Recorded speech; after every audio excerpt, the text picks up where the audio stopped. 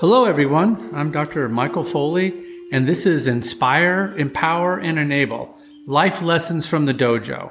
Inspire, Empower, and Enable, Life Lessons from the Dojo is sponsored by the Center for Humane Living in Phoenix, Arizona, which has as its vision to inspire all people to live peaceful and compassionate lives. My goal is to incorporate ancient wisdom acquired from a lifelong study of martial arts, formal business, leadership, and coaching training, and my life experiences as a maternal fetal medicine physician, husband, and father of 3 to explore strategies for living a happy and fulfilled life.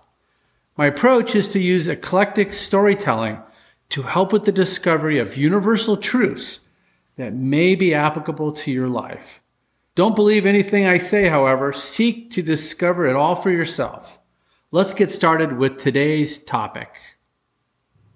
The next lesson is the value of tradition in our modern world. We have lots of interesting opportunities to look at how tradition impacts us in our world.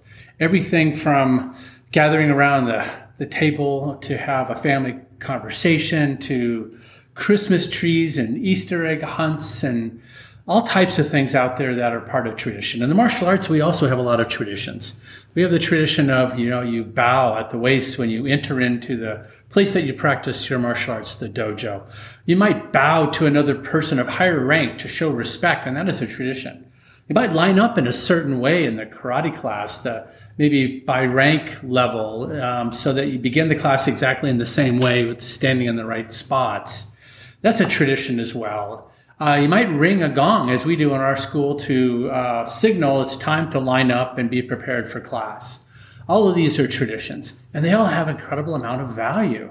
Let's talk about that a little bit. And I think an ancient story here really helps us understand the value of tradition, particularly in the modern world.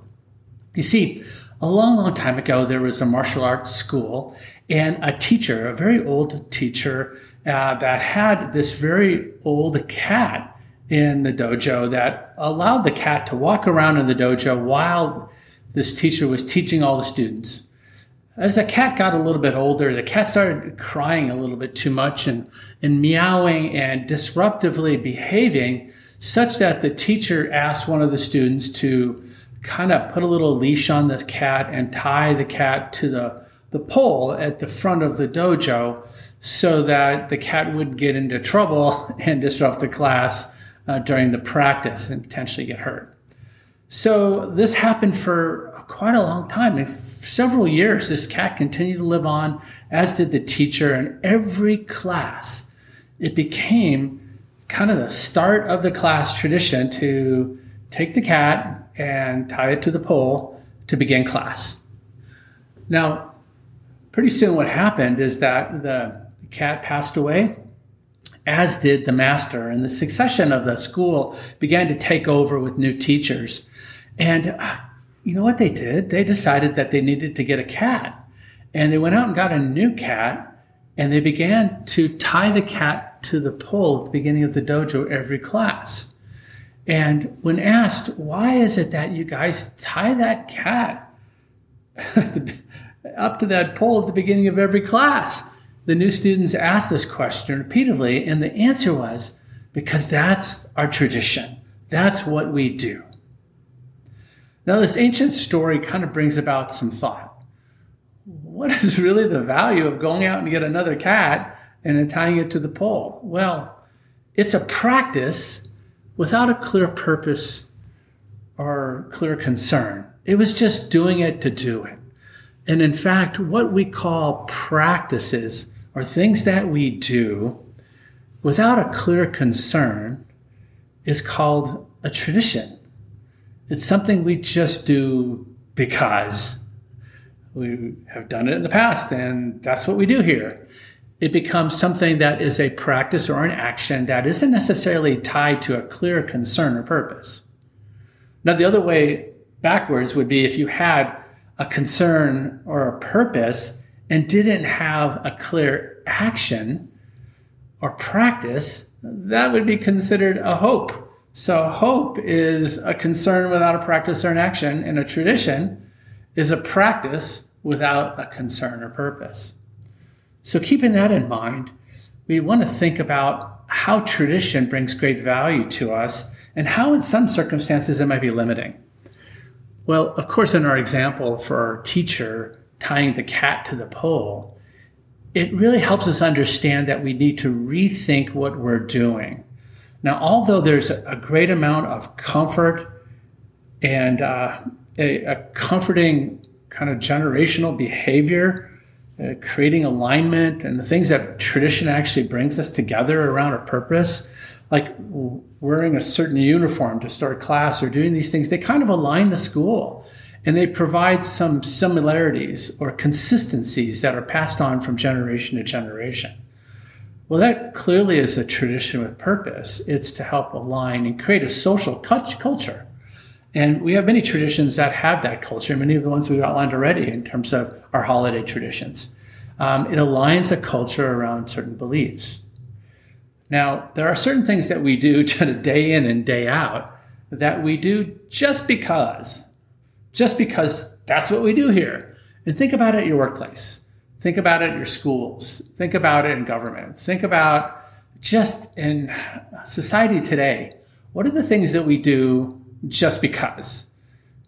And it kind of used to be because I told you so. And that's because we do it here this way. This is the way we practice it. And I think what that does is it creates a hole for us that sometimes is hard to climb out of. Because as new thinkers in the modern world, we need to look at the clear value that tradition brings to us and creating, that comfort and kind of a generational behavioral alignment. And it becomes meaningful. Now, it becomes meaningful only when you align practice and concern. So a concern that has a practice and a practice that has a concern, those are meaningful behaviors. It's a meaningful action when we understand why we're doing something. Not just because, but we need to understand why, because sometimes we're doing things that could be done better and we don't question it and question the behavior because we've always been tying that cat to the pole. That's just what we do here. And that's the way we learned it. And we really need to think that maybe there isn't a whole lot of value to tying that cat to the pole. So we need to think forward. And in a concept that we utilize in martial art theory is called Shu Ha Ri. S-H-U-H-A and R-I. Shu Ha Ri. Now, Shu Ha Ri illustrates this purpose of thinking in the martial arts. And the Shu is representative of the tradition. It's what we've been taught. It's the specific actions and movements and techniques that have been passed on from generation to generation. And there's a clear purpose and concern and action that are aligned there to make that tradition meaningful. Now, the Ha is recognizing that there are times that we need to break free from this tradition and to move out of the confinements that sometimes the tradition provides us. Unwillingly and unwittingly, we need to decide that perhaps there's a better way. And we need to think through that as well, maybe adding a little bit to it. Now, of course, in the martial arts, Bruce Lee was all over this concept with his style of Jeet Kune Do, which actually looked at the strong aspects of tradition, but break free from the tradition to look at how you might invent and make it better. And maybe even more purposeful for you and your body and your physique.